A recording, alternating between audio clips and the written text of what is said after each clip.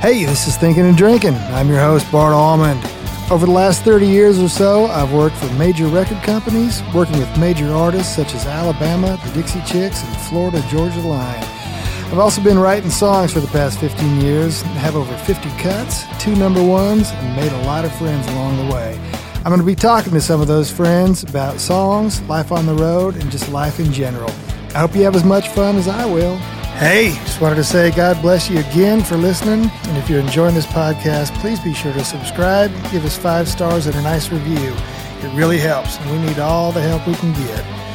Tom Bukovac was there the other day. Before I get into him, I wanted to say thanks again to Cathead Vodka out of Jackson, Mississippi. We love them because of their vodka, but also because of their heart for live music and live musicians. Check them out at catheaddistillery.com and Cathead Vodka on Instagram. When I grow up, I want to beat Tom Bukovac, or at least I want to play like him. He's one of the kindest, big-hearted dudes and one of my favorite guitar players on the whole planet. I hope you don't mind 2 guys laughing a bunch, because that's what you're going to hear. Here's the best thing to come out of Cleveland, Ohio, Tom Bukovac. All right, look at us. Look at us in front of the fire, Tom Bukovac. You got a nice fire going. My brother, how are you? Doing good, man. Glad to have you over, buddy. Man, thank you. We are at Shea Bukovac. Yeah. And you just showed me a crazy, awesome piece of gear. Oh. What was that called? The unicorn of the rotating speaker family. It's called the Yamaha RA200. Man, I'd never seen one of those. You said David Gilmour? Yeah, they were made in the 70s. 220 pounds of Japanese glory. And Gilmour used them late 70s through early 80s. Man. And man, just standing in front of one of those things is a party for your ears, isn't it? Dude, I asked you, what amp are you running that through? Because I didn't see anything. It's like, no, that's it. Self-contained, I've always been a sucker for any kind of spinning speaker. Oh, yeah. Everything. It's a big thing with me. Even if you spin it above around your head, like yeah, that sometimes kind of, I grab my amps and just spin them around. which is, which for a 100-rod head is it's a little difficult. So you were born in the magic Cleveland, Ohio area. Wait, you got somebody else. That sheet's wrong. What? Oh, crap. Let me go to the second page. You were born in Afghanistan. I'm sorry, man. That is nowhere close to Cleveland. You didn't do your homework. No, man. Yeah, I came from snowy north, man. And, man, I lived there for 24 years. And I moved here in 92 before the boom. Yeah. Right? Like, man, I don't know what your question's going to be, but I really don't care. I'm moving. I'm moving on. I guess I could just throw this away. So what kind of shoes are those? Those are cool, man. I like those. Well, yeah, speaking of that, I thought this was going to be a visual thing, so I went and had my hair done and everything. I meant to say that the tuxedo was not necessary, but man, you look strapping, downright dashing. Yes. So, all right, yeah, 92. Let me tell you a lot of people ask about Nashville, right? Like what, everyone knows the Nashville now, which is super crowded, super congested. It's not quite LA or anything. It's on the way. But it's on the way, right? It's more like Atlanta to me. And it's still an amazing place that I think is a wonderful place. And I'll probably live here the rest of my life with jaunts to other places. But when in 92, I was just an idiot 24-year-old kid. And I remember thinking, man, this place is the best kept secret. Yeah. Nobody knows about it. Everything you went to do, no lines, no waiting.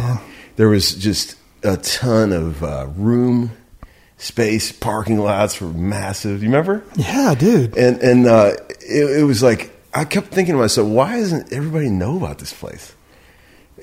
All this great music going on and all that shit. And why doesn't everybody know about Nashville? And then sure enough, man, by mid 2000s, it was already, and I'm not a native, so I can't complain. Well, you've been here a long time. Been here a long time, but I do miss, the thing I miss about the original Nashville that I moved here for. Well, that was the way Nashville was when I moved here. Was just the good old boys, man. There was not a lot of these like truly Southern people around anymore. Like, oh no, I'm not going to use the word redneck, because that's kind of a bad word, or whatever. But beautiful hillbillies. I miss the rednecks. I mean, I miss the sort of like super sweetheart country people, simple people that were around a lot back in those days. Everywhere you went, you'd run into these sweet Southern people, and that's when I first fell in love with the South. And I was like, man, the people aren't like this where I grew up in Cleveland, man. They're cool people, but it's a different kind of thing. Yeah, it's a little more standoffish, maybe. Totally, yeah. And I've always been a sucker for the whole Southern charm thing, man. I love the South. Dude, getting called hun and darling by women that you have no idea. Dude, when you're up in Cleveland, you try to talk to waiters and stuff the way you talk. They think you're gay or something. They're like, they think you're like, or they think you've got some kind of ulterior motive. Interior motive. I'm such an idiot. Okay. Well, we are indoors, so if we true. were outdoors, it'd be an exterior motive. I love the whole simple Southern thing, man. Even when somebody honks and flips you off, they're smiling. Yeah. And you got the, I don't know, man. It's just like I've lived here longer than I lived up in Cleveland, and I consider myself to be Southern now. Oh, yeah. I mean, I'm just by default, Dude, I've been here 33 years, I think, 32, and this is home, man. Yeah, it's absolutely. Great. Yeah, it's great. It's weird now. I mean, we had to do a will and everything. Yes. And Amy's from Mississippi, so she has family there. Yes. She has family in Florida. Yes. I have family in Nebraska. It's like, what are we going to do with our ashes, man? Just put them in a shoebox. It's killer. And to the next. Like, I never thought I'd had to have that conversation. No, but you're Southern man. I'm a gentleman. So why Nashville? Well, it obviously because the opportunities here are amazing. They still are, man. Yeah. That hasn't changed. There's still, if you're a musician, there's just a ton of opportunities here, right? You can't argue that. I mean, I got a road gig the first 6 months I moved here. I was just an idiot kid, green as could be. I had no idea what I was doing. Didn't know anybody. Who was that? Was that the guy in MCA named Lionel Cartwright? He was kind of like a Ricky Skaggs type kind of guy. He was great. But I'd never been. Hey, that might be success call. Guess what? I forgot to shut off. I was like, I had never been on a tour bus or anything. I was 24, $250 a gig, man. I thought I was, because where we grew up in Cleveland, we couldn't. The only time we could ever make $100 a gig was on a New Year's Eve gig or something. I had to wear a tux for that, But you've got one. Yeah. Is that the same one? I borrowed the keyboard player's tux, and he was like 5'8". I'm 6'2". Pants come up to your knees. Yeah. It was, you think I'm joking, but that was true. I mean, it was rough times, man. We were broke, man. But it was fun. It was fun. And we played these endless club gigs, like hours, man. You'd play for 3 1-hour sets, man, and from like 10 o'clock till 2:30 in the morning. Yeah. And man, from $60 at the end of it, your ears are just shot, man, just loud as hell. And you know what I mean? It was like stuff for kids. 2:30 in the morning, you still got it. Now it's time to load out. Oh, dude. And then unload again when you get home. God. And, dude, I'm all about it. And then you had like, my ears were already shot by the time I was in my early 20s. Like, tinnitus, full-on rain, because of years of club gigs, we didn't wear ear protection. Dude. Headphones, nothing. Well, if it's too loud, you're too old. Yeah, exactly. Loudest bands I've ever been in were those bands, as a matter of fact, even to this day. I think like a Fender Twin with that super clean sound can feel at least way louder than a Marshall or something. Yeah. When you can feel it tingling in your ears because it's so loud and your eardrum's about to bust. That's when you reach over and turn it up a little louder and just leer at the keyboard player, the lead singer. Well, so how did you get into studio stuff? Yeah, well, I was a road guy forever, right? And right around 2000, 1999, I suppose, I was, it's hard to break into the studios thing, right? Yeah. And you got to kind of like start at the bottom and really do a lot of horrible sessions and sort of work your way into the real stuff. Start with these terrible demos in people's basement studios. But I remember I was playing with Wynonna Judd in the mid-'90s tour, and then I toured with John Fogerty in 2000, opening for Tina Turner across Europe. And right after that, I made a decision to stone cold quit touring and just focus on being a studio guy. And I thought, man, this is going to suck because I'm not going to make any money at first, and it's going to be a majorly hard transition. But I didn't have a family back in those days or whatever, so it was easy to, just take the chance. And so I remember sitting down in a hotel room one night, writing on a piece of paper, pros, cons. Yeah. Seriously. Yeah. And I was like, I literally did that. I mean, that's very mature. Well, I was scared to death. I was man, I can't quit this good gig, and just be. But man, the first year, I made more money being a studio guy than I did. It was immediate. Sort of. I remember Russ Paul said to me during that time. I remember I was coming up in the studio, and he was like, "Man, I've never seen a guy with a more meteoric rise to the top." Russ Paul said that. Dude, that's killer. He's like my that's idol. High praise. Yeah, man. He's my idol. So I was like, wow, okay. I don't know how it happened, but man, I think maybe, I'm not one to sit and reflect about this type of stuff. Your best gig is your next gig. Yeah. But I think maybe if I was going to be as bold as to say, I think at that time, the kind of shit that I was doing on guitar was really what people were looking for. Yeah. I wasn't a chicken picker and not a twanger kind of guy. Was that also the time of 3 refrigerator racks full of Brent Rowan and those? Yeah, kind of that guys? part had just sort of ended, right? Okay. and because I've never known you to be that. No, guy. I've never done that, but I was coming in with the sort of like somber rock and roll tones, like the atmosphere and the echoey kind of sort of, I was always been a rock and roll guy, and I could bring that, and I could fake some country shit, like some twang and stuff. Mm-hmm. But I was sort of, I was listening to Radiohead and stuff like that, and Pink Floyd, and I sort of used a lot of that stuff, and it actually fit right into a lot of the stuff that people were doing. That was like pre-Coldplay and all that, and then the Coldplay thing sort of happened. But it just seemed like it was a good time, and I think that sort of worked, and a lot of people would still do that kind of stuff. I've sort of tried to move on from that now. Like I heard so much of that and did so much of that I just kind of grosses me out anymore when people just use echo pedals and make swelling noises, wails. I mean, sometimes it still works, but I did so much of that I kind of like, all I want to do now is just plug a guitar right into an amp and just get a raunchy tone and no effects. I think the best effect you can ever have is that chord between your guitar and that amp. Totally. I love that. Yes, totally. Well, touring, let's do studio first. Yeah. Okay, Music Row Magazine, 5-time winner, Session Guitarist of the Year. ACM, 8-time nominee, 3-time winner. Wow. Played on 500 or 600 albums with such lightweights as Willie Nelson, Bob Seger, Steven Tyler, Stevie Nicks, Don Henley, every country act in Nashville, and who knows how many stinking demos. Oh, man. That's a pretty good list. I had to get out of bed for all that shit. That's what I always think about. I made it to those sessions with hangovers and whatever. Dude, double Greyhounds from, what was that, Shuffleboard joint? Yeah, it's Melrose. Melrose, yeah. Man, we had a few down there, didn't we? So,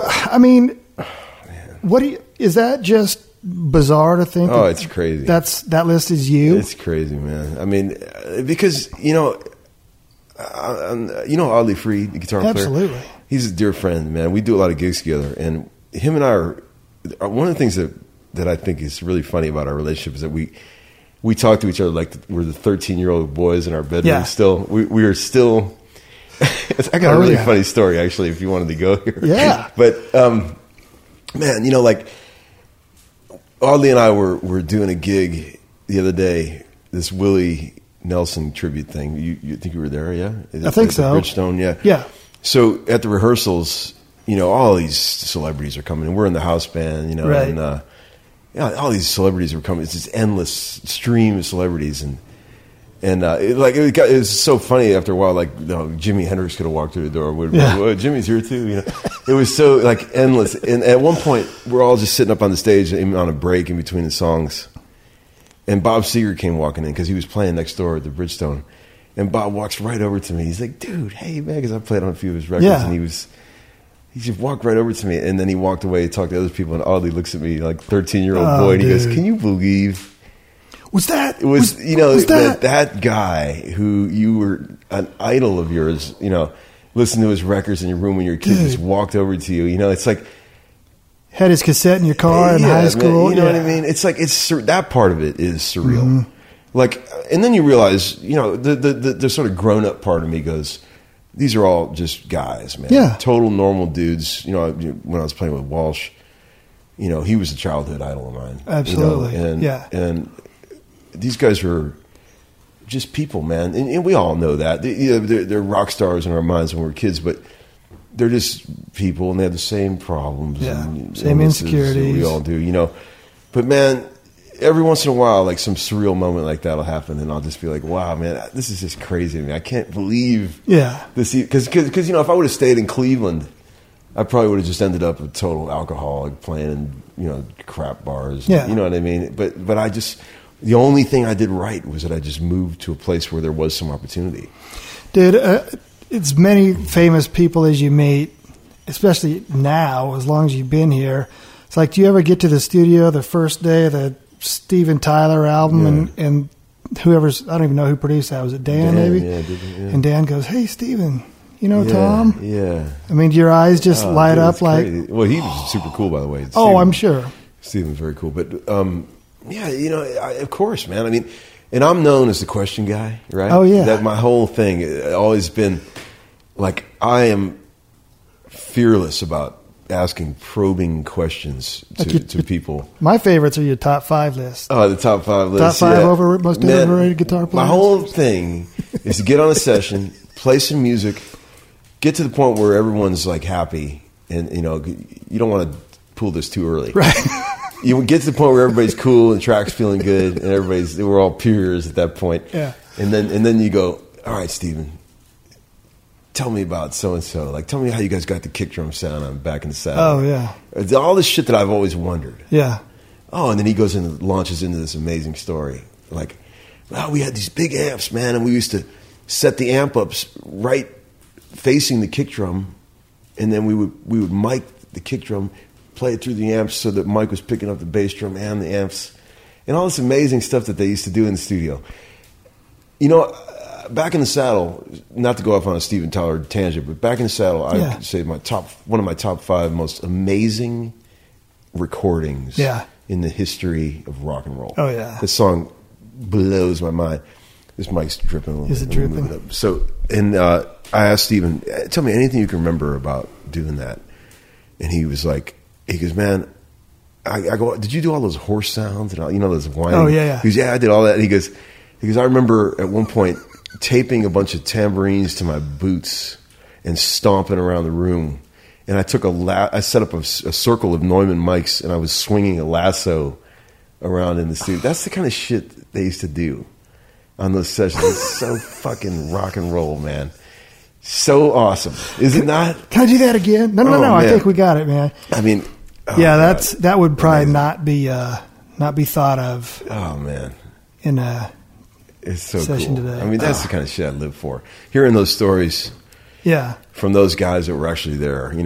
It's the same thing as writing. It's like I was telling Amy the other day. It's like, with all the publishing companies moving downtown and off of Music Row and stuff. And I said, I remember being in the Almo Irving building, and I was waiting for my co-writer. I got there early, and they put me in this room. Yeah.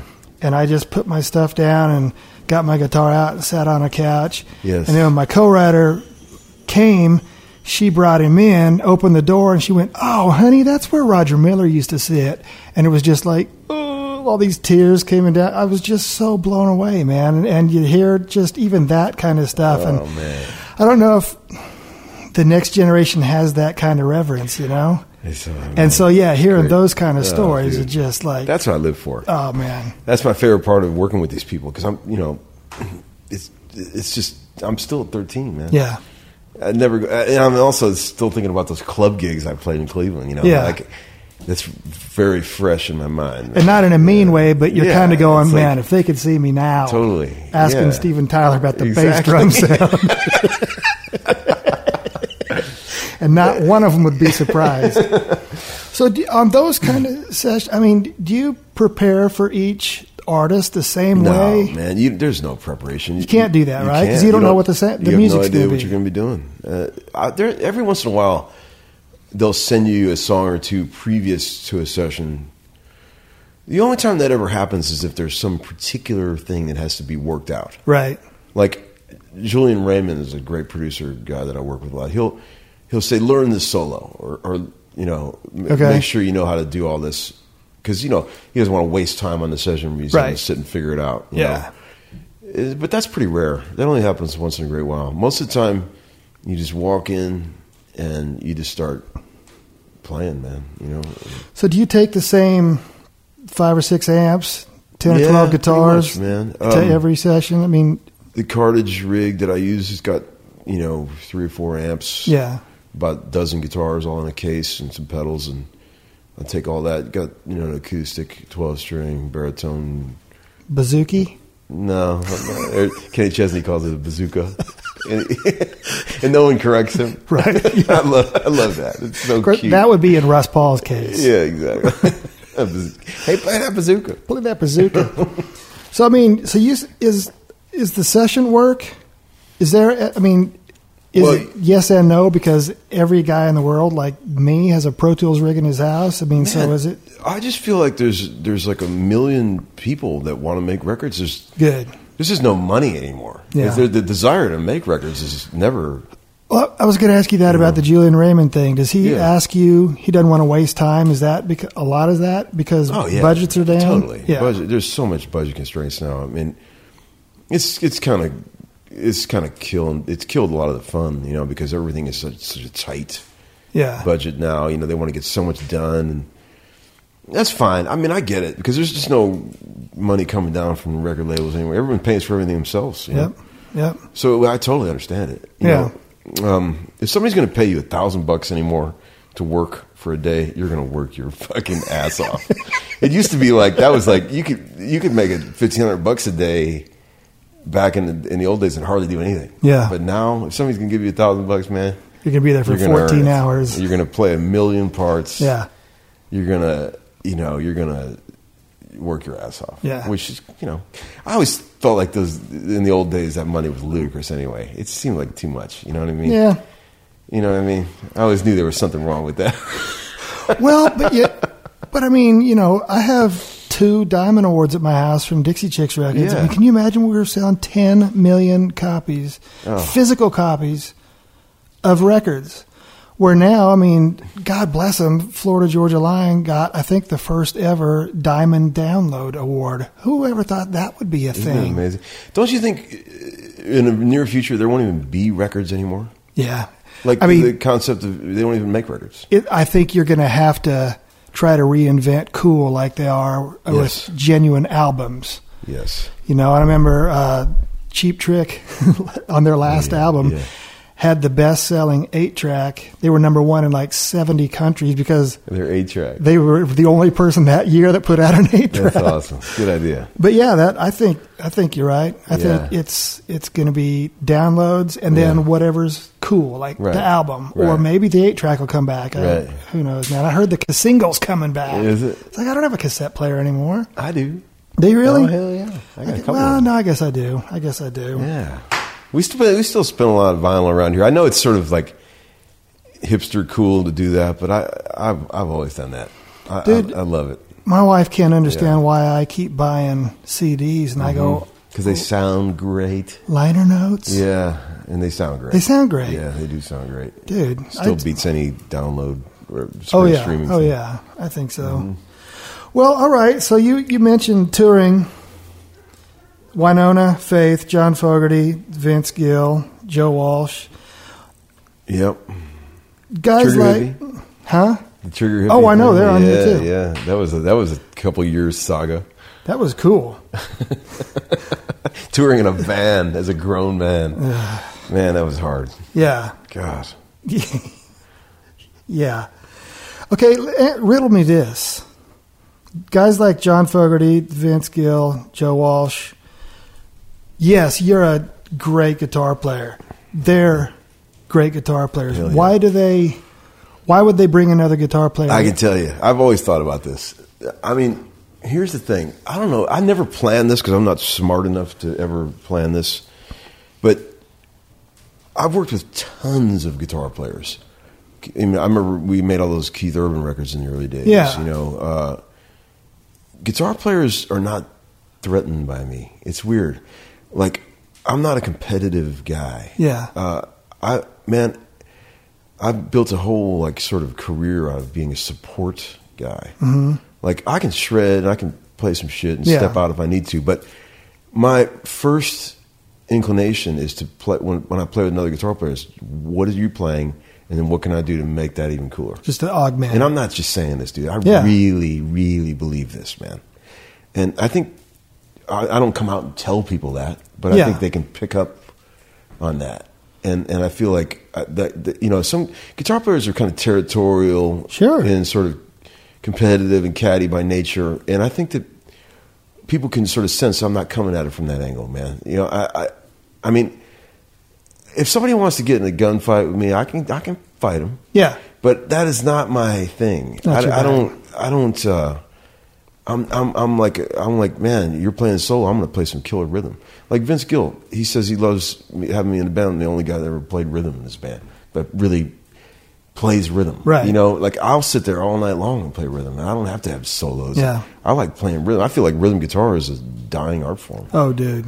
You know, especially now it's funny, like on Sirius XM and stuff, when Malcolm Young died, all of a sudden, everybody in the world was interested in rhythm guitar. Hell yeah. It's like he was like the last best whatever of, you know what? I love playing rhythm.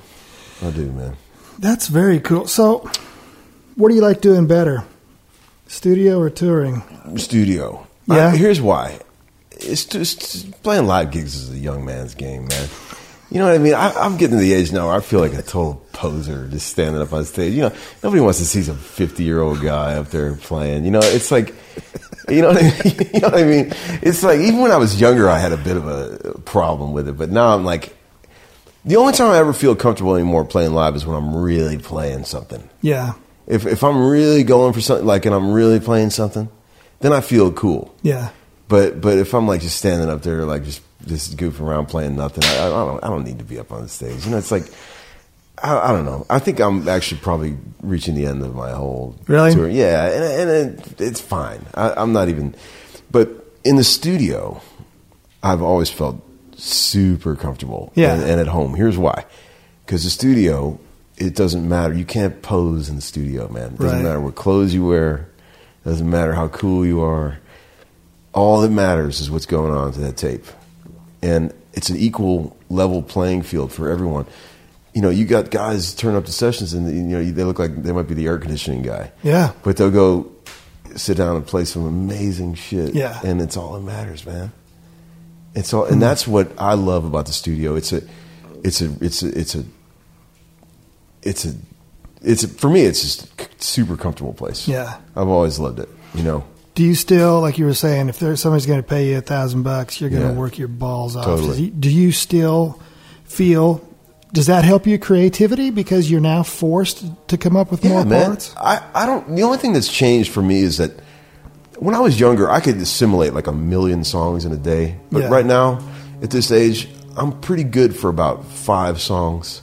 And then my mind I can't take it anymore. It all starts sounding the same to me. That's what I was going to ask you. You know, like I'm really into about 5 songs where I can really be creative. I can really come up with some cool parts. I feel like I can eat the song, digest the song, really get to know it, milk everything I can out of it, and then create something cool. But after that point, after about 5 songs, I'm done. You told me also when you were 3 sessions a day plus maybe a Burn. demo for a friend. You told me always make sure you're doing a session as a writer on a Monday, Tuesday, or Wednesday. Yeah. Because by Thursday or Friday, you're just scratching your head trying to figure out if you've already played this. This week. No, and those 6 o'clock sessions, unless you bring the booze out, are pretty useless. If you're doing some raunchy music and you want to get a real live feel, bring the booze out. Get some cats that like to drink a little bit, and you're going to get something cool. Play some Stone stuff. Yeah, you're going to get something cool. But trying to do like brain music at 6 o'clock, no. Or just another 145 kind of. No, it ain't going to happen. Yeah. It ain't going to happen. Well, you brought up Trigger Hippie. What was that? It was cool, man. It was the first time I've ever been in a jam band. I didn't even know about that world. I'm not like I have zero hippie in me whatsoever. Right. And I didn't know that whole jam band world was. Well, who all was in that band? Well, it's Joan Osborne, who I've always loved. Yeah. Steve Gorman, founding member of Black Crowes. And a great sports radio guy. And the smartest person I've ever known in my entire life. His intelligence scares me. Really? Oh, my God. And you're welcome, Steve. I do mean that if you ever listen to it. And then we had a guy named Nick Goverick, who's a dear friend of mine, bass player, who opened an amazing restaurant called the Kitchen West. You need to go to. I need to. Kitchen West. And then the drummer, or the keyboard player, was this guy, Jackie Green, who's kind of a legend in the jam band world. You know? Okay. He played with Grateful Dead and all that. And Phil Lesh. Yeah. But so it was, I'd never been a part of that world, and I was amazed, because I've always loved like Derek Trucks, and he's like my favorite guitar player. Yeah. Derek Trucks is the LeBron James of guitar. Is he not? He's the best living guitar player. Yeah. In my humble opinion. Dude, yeah. Man, and I've gotten to know him a little bit, been around him on a few gigs, the nicest cat in the world. What a sweet guy. So anyway, that band was cool. It was harrowing traveling conditions, sketchy hotels, and no money, but it was a really good experience because we were playing some nasty rock and roll in all of those clubs that I always was never cool enough to play when I was growing up. You know what I mean? Yeah. All the cool like rock and roll bars all across the U.S. It was great. Did you guys play all the jam festivals and stuff too? We did all that stuff. It was great, and it was a good band. It was like on a good night, that band could really rise up. On a bad night, we were pretty lame. Really? And the crowd wasn't into it.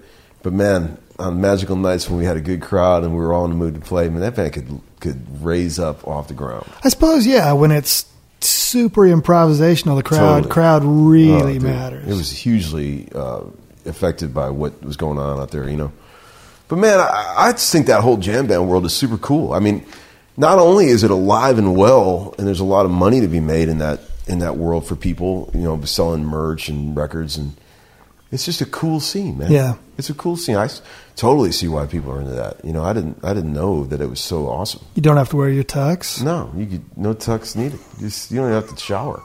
You could just go. You could just reapply your patchouli and head to the gig. It was cool. You play as loud as you want, long as you want. Don't have to worry about words and lyrics, all that pesky stuff. Yeah. So were you seriously, I suppose if you were in a van pulling a trailer, you were pretty gear limited, huh? Dude, we had one guy that was our tour manager. He set up all the gear, ran sound, and then drove. Oh. Dude, this guy would not sleep for 3 days at a time. I was going to say. And that's when I was in the back of a Ford Econoline van at 4 a.m, halfway through a drive to Chicago, with a guy at the wheel who hasn't slept in 3 days. Mm-hmm. And I got 2 kids. Yeah. And I'm just thinking, oh my God. And you're going to maybe break even on this whole run. What am I doing? But I don't regret it. Yeah. I did it for a couple of years and it was fun. I learned a lot. And that's all that matters. Yeah. I learned a lot. What did you learn from Second Gear used music consignment store? Well, I'll tell you what happened, man. I got so burned out being a session guy that I couldn't take it anymore. And now, I retired, man. Real quick, why is that? Because it's all a hard the same? job, and it's and my mind wasn't right, man. I was really burned, man. Yeah. I was not coming at it from the right angle. I was overworked, freaked out. My wife's father and parents came to visit us one Christmas. And the old man, who's a pretty deep thinker, he goes, I hear you're not sleeping. And I go, yeah, I'm not sleeping. He goes, what's the matter? I go, I don't know. It's something I got to do with my life that I can't just die a session player. I can't do that. He's like, well, what do you want to do? And I said, man, I always loved buying and selling old guitars. I've always wanted to have a music store. He goes, well, fucking do it. Yeah. And I was like, I know, man. I've been looking for some spaces. He goes, just fucking do it. Within a month, man, I had rented a building, had the shit in place to have a store. People were calling me for sessions. I said, can't do it. Really? At the store. Yeah. And, again, I'm not smart enough to ever figure any of this shit out on my own. It was all an accident. I took 3 years off. I really never thought I was going to do it again. Really? Seriously. And I was cool with it. Yeah. But a couple of people sort of came out of the woods after 3 years. I closed the shop down because it just, I was getting home 10 minutes before the kids go to bed every night, and my wife put up with it for 3 years, and after a while it was just like, are you really making enough money to justify missing all this? And I shut it down. And your wife... I'll do another one, and I will do another one, because it's definitely in the plans. But well, plus your wife being the beautiful and talented Sarah Buxton, I'm sure she probably had things to do too. Totally, absolutely, absolutely. So, a couple of people started calling again. Man, you want to come do some sessions? I was like, I was nervous to even come back to it. Yeah, I mean, I was so rusty and. Did you still listen to music during that time? Yeah, but it's shit I like. But man, when I came back after it shook the dust off a little bit, I realized, man, I love doing this. Yeah, and I'm still good at it, and I appreciate it so much more now than I did back in the day when I was like killing it. I mean, I'm so much more in the right headspace. Like, I'm really happy to see my old friends. Really thankful to be playing music, man. Yeah. And man, the positive thing has just been like, I wish I would have had 1 ounce of that back in the day. Right. I mean, I was too burned out. And the process has probably changed just enough to make you really go, you kind of got to keep you on your toes a little bit. Man. And it's like, it's great, man. And I'm doing like tons of sessions now. And I'm like thrilled to be there, which is amazing. Because like, you should have seen how fried I was, dude. It was bad. I couldn't take it anymore. Yeah. My first question when I walked through the door, how many songs? Oh, yeah. Like, what the hell do I got to do to get out of here? Exactly. That is not a good place to be, right? Now I'm like, the last song ends and I'm like, man, let's do another song. Let's do another one. It's what else you got? Yeah. It's weird. Are people still doing demos with full bands? No, demos are dead, man. Yeah, that's what I thought. But they should have been dead. And I can... If you want. Oh, dude. Can I go off on that for Absolutely. 2 seconds? Okay. Have at it. I said this in another interview recently. I hope I'm not repeating myself, but okay. I did tons of demos for years, and I talked about this with George. Okay. On the George thing. Yeah. The demo thing was big in Nashville for a long time before the track guy came along, right? Yeah. And then you got a bunch of guys in a room demoing these songs, and they weren't really into it. They didn't really care. Unless it was like a writer or somebody that they really liked. The people would bring in these songs and they would just get butchered by these guys that didn't give a shit. Yeah. Trying to get the money and get out. And the advent of the track guy was inevitable.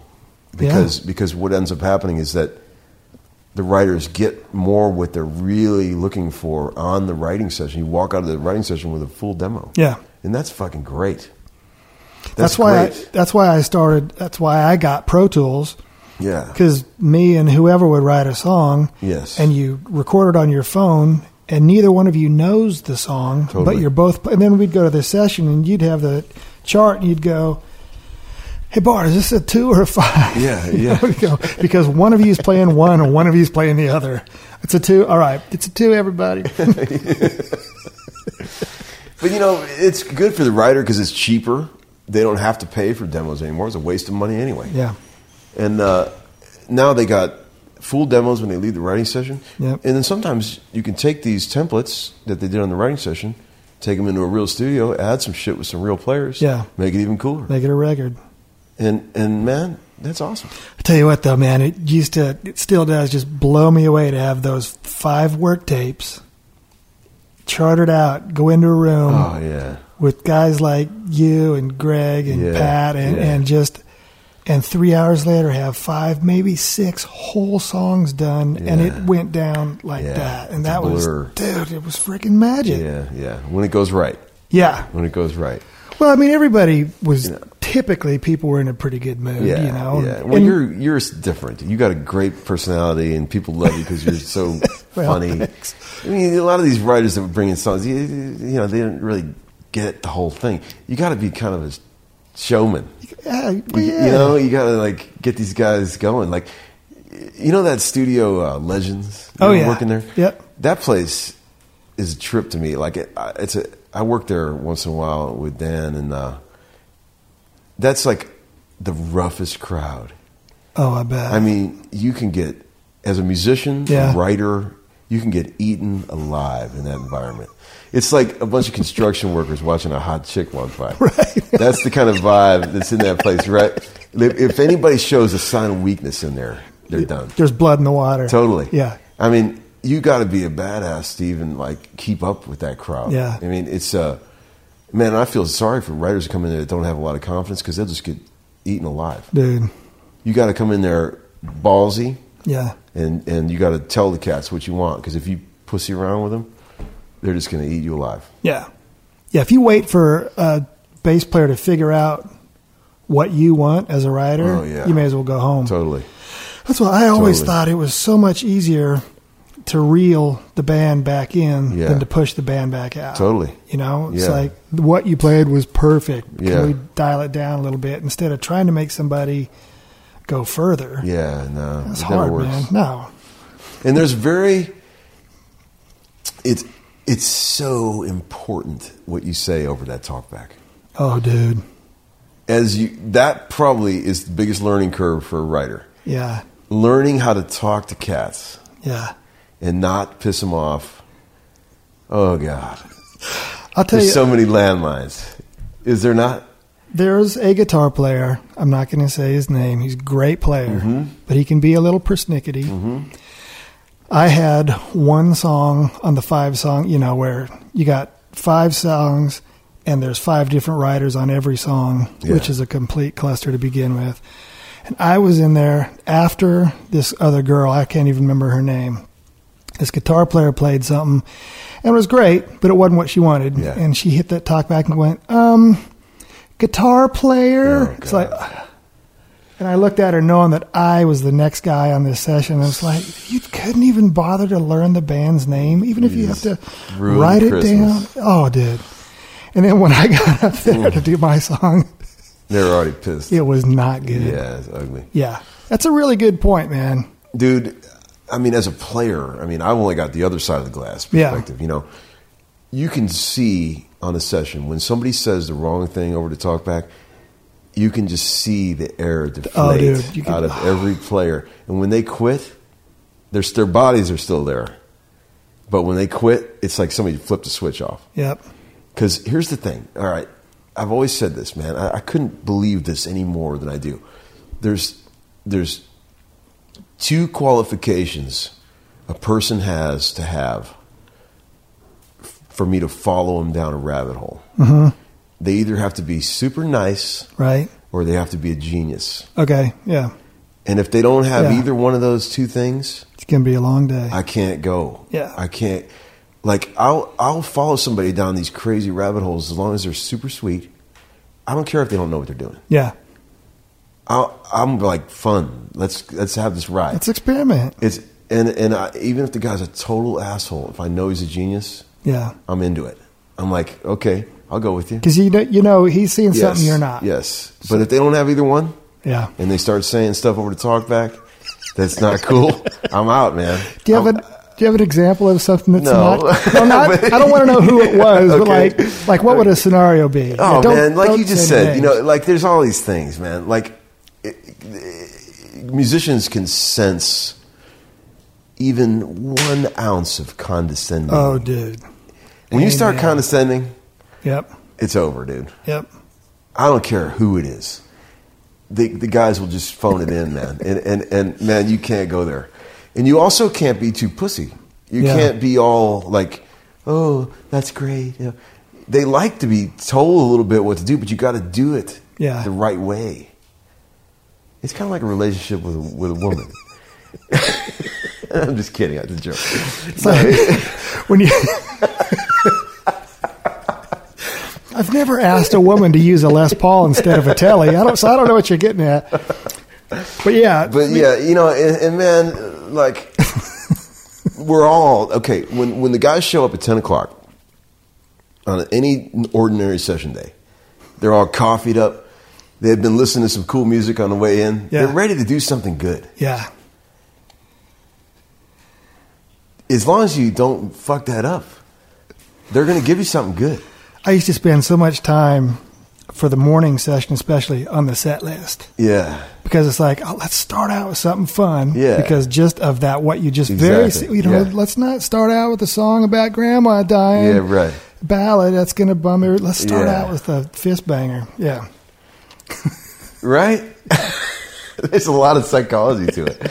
And, you know, man, some of these people just don't know any better. They're not experienced enough to even know, and they don't really have any intentions. No, not at all. They just don't know how to. I call it boardside manner. It's an old saying. I mean, I didn't invent that, but it's like, man, when you know how to talk to people over the talkback, and get the best out of them, that's what great producers do. Yep. They know how to say just the right thing to motivate, to encourage musicians who can be jaded, you know, sort of people, but they know how to get the best out of them, man. And there's a lot of different ways to produce a record. Every producer has a different style, but in the end, one thing they all have in common, the great producers, is exactly what I just said. Yeah. They know how to, in their own way, drag something out of you. Well, and you also have to know the room pretty quick. Mm-hmm. You got to figure out that Greg's playing drums on this, and he's kind of in a bad mood today. No, it's just like walking into a party. Absolutely. You assess the room. But you know, here's the thing. Like, I've been accused in the past of being a bit too loudmouth. I'm very outspoken. Yeah. I mean, I want the project to be great. Yeah. Well, your name's on it. And I want. But here's my thing. If nobody is in control, I call it having the ball. Then I pick up the ball. Right. I'm waiting to see who's got the ball when I walk in a session. As long as I trust that somebody's got the ball, I'm cool with it. I'll sit there and play all day and gladly. But when there's nobody with the ball, who should have the ball? Whoever. I mean, the producer. The producer, you know, or the artist, or it could be the engineer, it could be the writer. Whoever, somebody should have the ball. Yeah. And when no one has the ball, the whole session goes to hell. Yeah. I hate it. God, I hate it. And when there's my sixth sense is when there's no ball, when somebody doesn't, I'm like, I got the fucking ball. Yeah. And then I start bossing everybody around because I can't stand it.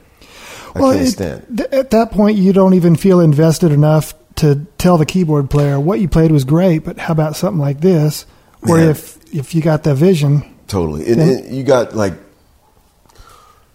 Yeah, man, these sort of empty sessions where there's like nobody in control, and it's like, man, when you work with Don Was in the studio, he's got the fucking ball. I bet.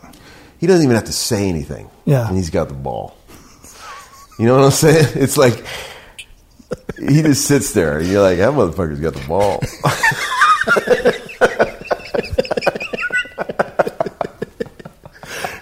He just looks at you in I love that, man. 2-inch gap between the top of his glasses and the bottom of his hat. I just respect the living shit out of that. Yeah. I'm moving this mic stand. Sorry. It's just falling down. I know it. Okay. But Don is a classic example of a guy who just knows how to lead. Yeah.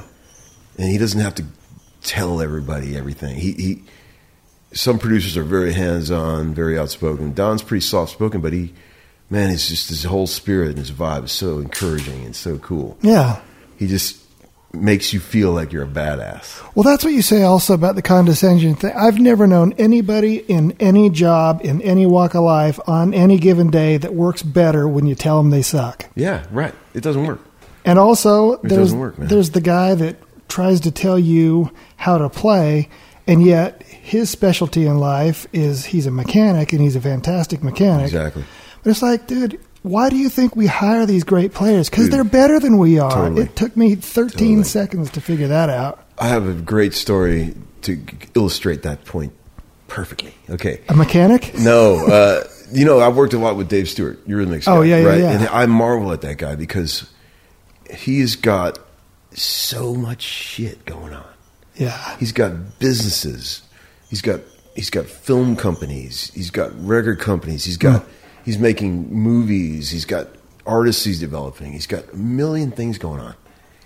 And he's juggling all this stuff. And I remember one time on a session at Blackbird, I sat down next to him and I said, dude, how in the fuck do you have time to do all this shit? And he goes, Tom, the reason you're here to play guitar is because you know what you're doing. I hire people all around me that are really good at what they do, and I don't say anything. I just let them do their thing. And when you delegate like that, the people that suffer and struggle in life are the people that can't let go of any control. Right? Yeah. I struggle with that. I'm a control freak in some ways. I feel like I would have been better served in life sometimes to just let go and like trust. It's hard. It's hard to delegate. It's hard to do, man. Especially if it's something that's your baby. It's super hard to do. It's really hard. Dave is such an inspiration in that regard. Man, he's just so in touch with that. Yeah. It's just cool, man. It's really cool. It's really cool. He's a good dude. Is he? Oh, dude. I love that guy. Does he ever ask about me? Ever? I totally ask him about you. Yeah. Well, just for a quick sec, let's get back to your shop. Yeah. How did you're such a tone guy, and you're such a, I don't know, you always have coolest gear in the room. Dude. How did you know what to bring home and what to leave at the store? Oh, man, that was tough. I bet. Because, it's like, man, shit, it's like, it'd be like a person who had like an eating disorder working in a restaurant, I mean, it was like all this gear coming in there, and believe me, I mean, I've always been a horn swaggler. I made up that word as a sort of a person that's just constantly trading, buying, selling, haggling. I'm an old school haggler. Art form to me, man. And man, I always know another horn swaggler when I see one. Yes. It's like it's a breed. I'm old school like that. But so like I would always go into everybody else's store, and I thought, man, looking for certain things, and try to find a cool instrument for a decent price or whatever. And I thought, man, if I start my own fucking store, maybe some cool shit will walk in, and it did. Yeah. Not as much as I thought might really? Work in, but some shit did walk in, and more. One of the cool things about it was that people would bring in shit to sell, consign, and I would have all these piles of pedals and amps and stuff. And if I wanted to, I could just take that shit, use it on a session, try it out. Stuff that I would never normally. I never thought about that. And I would never normally like ever bother. Yeah. I found some really cool stuff that way. Like, man, this thing's just sitting here. I might as well take it and try it. Yeah. And I'd take it and I'd be like, this is fucking cool.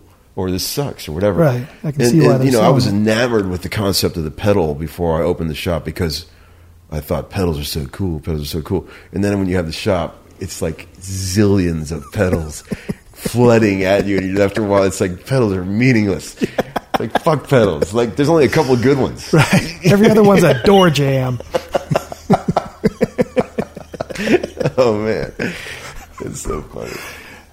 Yeah, I can't imagine. But you also said something about one thing you learned is that, first of all, musicians are broke. Totally. Fucking broke. I always knew they were broke, but not to that extent. Yeah.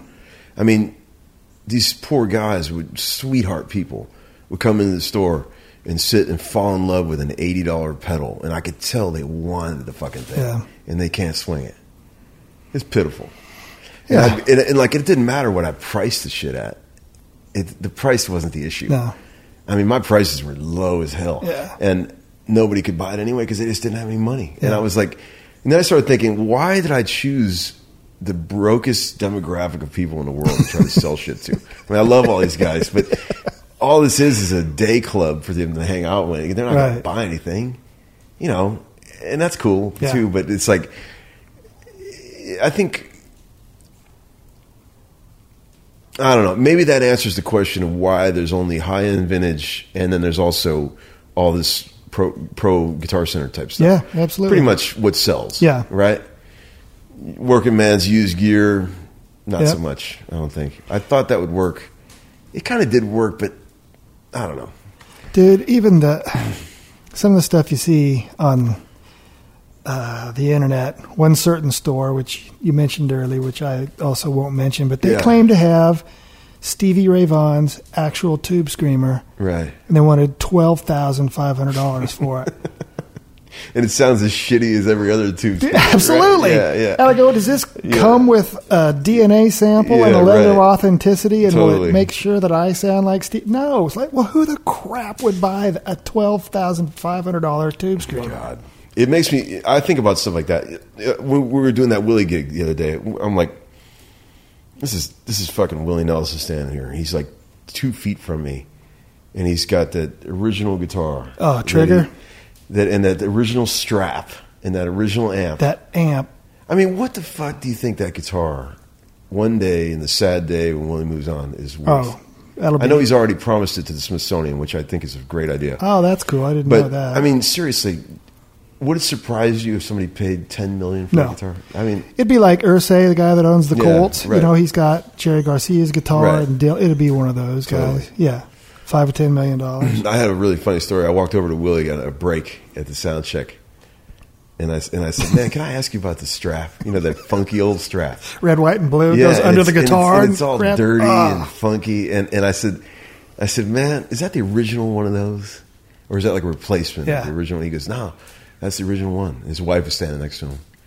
I've told this story to a few people, but I just thought it was hilarious. And I said, I mean, was it your idea to wrap it around your neck like that? Because that's like a Spanish thing. Yeah. You know, like a gut string guy. He goes, "Yeah, I did it the other way, and I got this big knot on my shoulder, you know." So but I said, "Do you remember where you got that strap?" And he said, some woman gave it to me on a tour a long time ago. I don't remember who it was. And I said, "How long you had that thing, man?" He goes, "I don't know, 10, 15 years. And his wife's standing next to him, and she goes, 30 years. Time means nothing to him." It's great. I love that he thought it was 10 years. Yeah. Great. See, now I'm going to tell that story to Amy because she knows I have no sense of time. Oh, man. Dude, I met Willie one time, BMI Awards. I got an award for something. So, you know, you have that medal hanging around your neck. Yeah. And it was one of the years that Jeffrey Steele got Writer of the Year. Yeah. So we were heading from BMI to some little after-hours soiree for Jeffrey. And I told Amy, I said, I got to go to the bathroom. And, you know, at the BMIs, in that parking lot, the bathrooms are up in the back. Yeah. So I'm heading up there. I got to go to the bathroom. And outside of the door is this rather large, serious-looking man. Yeah. And he just kind of looks at me and looks at my award. I guess that was the all-clear sign that I'm legit. Yeah. So I go in, and I see the back of the red-headed stranger at the urinal. Okay. And I hear the zip of the pants. Yeah. And he turns around, and he looks at me, and he sees my medal, and he goes, "How you doing, man?" And he sticks his hand out. I'm like going, "Oh, man, this is truth or dare, man. I got 1 degree of separation from Willie's Willies." Like, Willie's all right. Willie. Oh, you shake that hand. Dude, you gotta shake that hand. Man, he's the coolest, by the way, dude. is he not? You know what Matt Rawlings said on that gig? Matt Rawlings said something so genius. He goes, look at that guy. He goes, 85 years old. He goes, name anyone in any genre of music that's more universally loved than him. Oh, man. No, there isn't anybody. I mean, I never even thought about that. But rappers love him. You know, everybody loves. If you don't like Willie fucking Nelson, you've got some serious problems, right? Yeah. I mean, I never even thought about that. That's a really good, dude. That's the kind of guy also that if he ever stopped, he'd go to heaven in an instant. Dude. What a legacy. Yeah. Fuck, man. Yeah. Dude, tell us one quick story, and I know there aren't any, of when you were with Joe Walsh and you guys were out with Tom Petty. Yeah, man, that was great. I didn't realize that was Petty's last tour. Yeah, I didn't either. Nobody did. Well, of course, but... what was it like? Yeah. Oh, man, it was great. I mean... how many guitars does that band carry? Yeah, we had a few. But now... See, Joe was my childhood guitar idol, you know, because I grew up in Cleveland. From Funk 49 and that kind of stuff. Well, you know, in Cleveland, he was the only guy that ever came out of Cleveland. And all my whole childhood was all Joe Walsh, man. Everybody talking about Joe Walsh, Joe Walsh, Joe Walsh. And, man, you know, to ever just honestly get to meet the guy was an honor, let alone play with him, you know. The only reason I got the gig is because of Joe Vitale. His drummer was an old friend of mine, right? We worked with Joe a lot. And when Waddy Wachtel left the gig, Vitale said, "You got to get this guy," you know. And Joe's like, "Whatever." So they brought me in, and it didn't go very easily at first. It was, I don't think Joe liked me very much in the early part of it, but it ended up working out great. See, I came into the thing with a very supporting role, right? Like when I listened to the board tapes and I was learning the songs, like Waddy is a gunslinger. Yeah. He's like soloing over Joe's solos. Really? Yeah, and I'm like, well, that's awesome, rock and roll cock out. Yeah. But when Joe Walsh is playing solo, I want to play rhythm. Right. You know? And so I was kind of playing rhythm, you know, and playing kind of chill. And I think Joe Walsh was wanting me to play out a little more, you know. And I remember one time in the middle of the tour, Joe wanted to work up a new tune, you know, and it was something that we haven't been playing, The Confessor, right? Remember that song? Oh, Confessor? yeah. So he goes, come into my dressing room and I'll show you what I'm playing. We can play that. So the next day at the sound check, that's a good invitation. You know, his road manager comes and gets me. Joe wants to see you. So I go running in the dressing room, and Joe's in there by himself, and he's scrounging around with his catering, you know, and he goes, he's got this shitty little amp and his brand new Gretsch guitar, and he's like, it's all out of tune, and he sits down and he plays raunchy shit, you know, and it's awesome. Yeah. And he goes, "You got it?" And I'm like, "Yeah, I got it." And we stood up, and he goes, "I just got to tell you, man, you're really coming on strong." And he gives me a big hug. It made my whole life, you know. And I go, "Joe, man, I feel like I came in here with the wrong approach, man. Like, I feel like I came in here like too supportive." And he goes, "No, you came in just right. It's a learning curve." And I was like, "Oh man, that's so good to hear," because I just felt like I was failing, you know. I wasn't like cock out. Well, especially when you were at the very other end of the spectrum than Waddy was. Yeah, man, and Waddy's amazing. Oh, absolutely. I love Waddy, and he's such a badass, and he epitomizes the rock and roll guitar player. You know, I epitomize the Nashville session guy.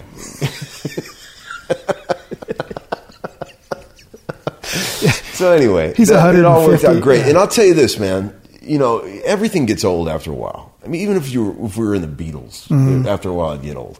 But every night we played, just standing right next to Walsh as the bass drums are going, and he looks at me, arms together. Right. And he goes, "You ready? 1, 2, 3, boom, burn. Both of us hitting that. Boom, burn. It was such a fucking thrill, man. Dude. I mean, it just makes me want to cry thinking about it. It was just such a cool feeling. You could just die with a smile on your face. I mean, because there he is, the guy that wrote that shit. Yeah. Right there, and he's like, "You ready? 1, 2, 3, 4." And he's, you know, man, it's awesome, man. Yeah. There's that 13-year-old again. Yeah, exactly. That 13 again. Man, what a trip. You know, it does moments like I talked to a friend of mine the other day who was at that show we played in Cleveland. And he was an old high school buddy, and he goes, man, you know, I didn't talk to this guy very much. I haven't seen him in a long time. He goes, I was at that show, Tommy. Man, what the fuck was that like, man? I was like, and it's hard to put in words. Like I'd forgotten about it. Like I don't sit and think about that stuff. Yeah. You know, I'm on to the next thing. You know, but every once in a while, like I'll sit with a couple of beers, and if the right moment strikes me, I'll like sit and reflect about some of this shit. And I always think I wish I had a video camera mounted on my head that I could record some of these moments. Some of the shit that happens on these sessions, you can't even talk about it. Yeah. After it's over with, no one would ever believe you. And I wish I could just pull these little flashcards out and play things for people. Check this out. Half of that stuff, though, because it's not anybody else's life, they don't understand how really amazing that is. Totally. And then that makes you look at other people and you go, like, what is it like to be LeBron James? Absolutely. You know? Like, how could anybody ever put that in words? Yeah. How could he ever explain what it must feel like to be him? What's not it that like? I'm comparing myself to LeBron James. No, or what's it like to deliver a baby? Totally. You know, I mean, that stuff is just, it's all exceptional It's all stuff. amazing. Yeah. And all you can do is just ask questions, which I try to do. Yeah. Just to try to get in people's heads. I want to know what it feels like to do awesome things, man. And guitar is the only thing that I could ever do. I'm not good at fixing stuff. Right. And stuff. I'm not mechanically inclined. I'm not the smartest guy in the world, as you can tell by this podcast. But I put the 10,000 hours in, man. Yeah. I did that. Yep. And I probably put in twice that, actually. I mean, I've always been incessant about practicing it. See, that's why I'm so glad to know that you're happy and you're back. Because if you would have left the session, because I mean, I was around you a little bit, and I know you were pretty burned out. Yeah. And if you would have not made it back, oh man, and to know that your first love was gone forever, that would have really sucked. Yeah, but I've always loved you, man. You too, buddy. You're a good dude. Well, you've said it all, man. Have we? I love you, bud. Love you, man. Is that enough material for Let's go say hi to your wife. Come on. I think she already left.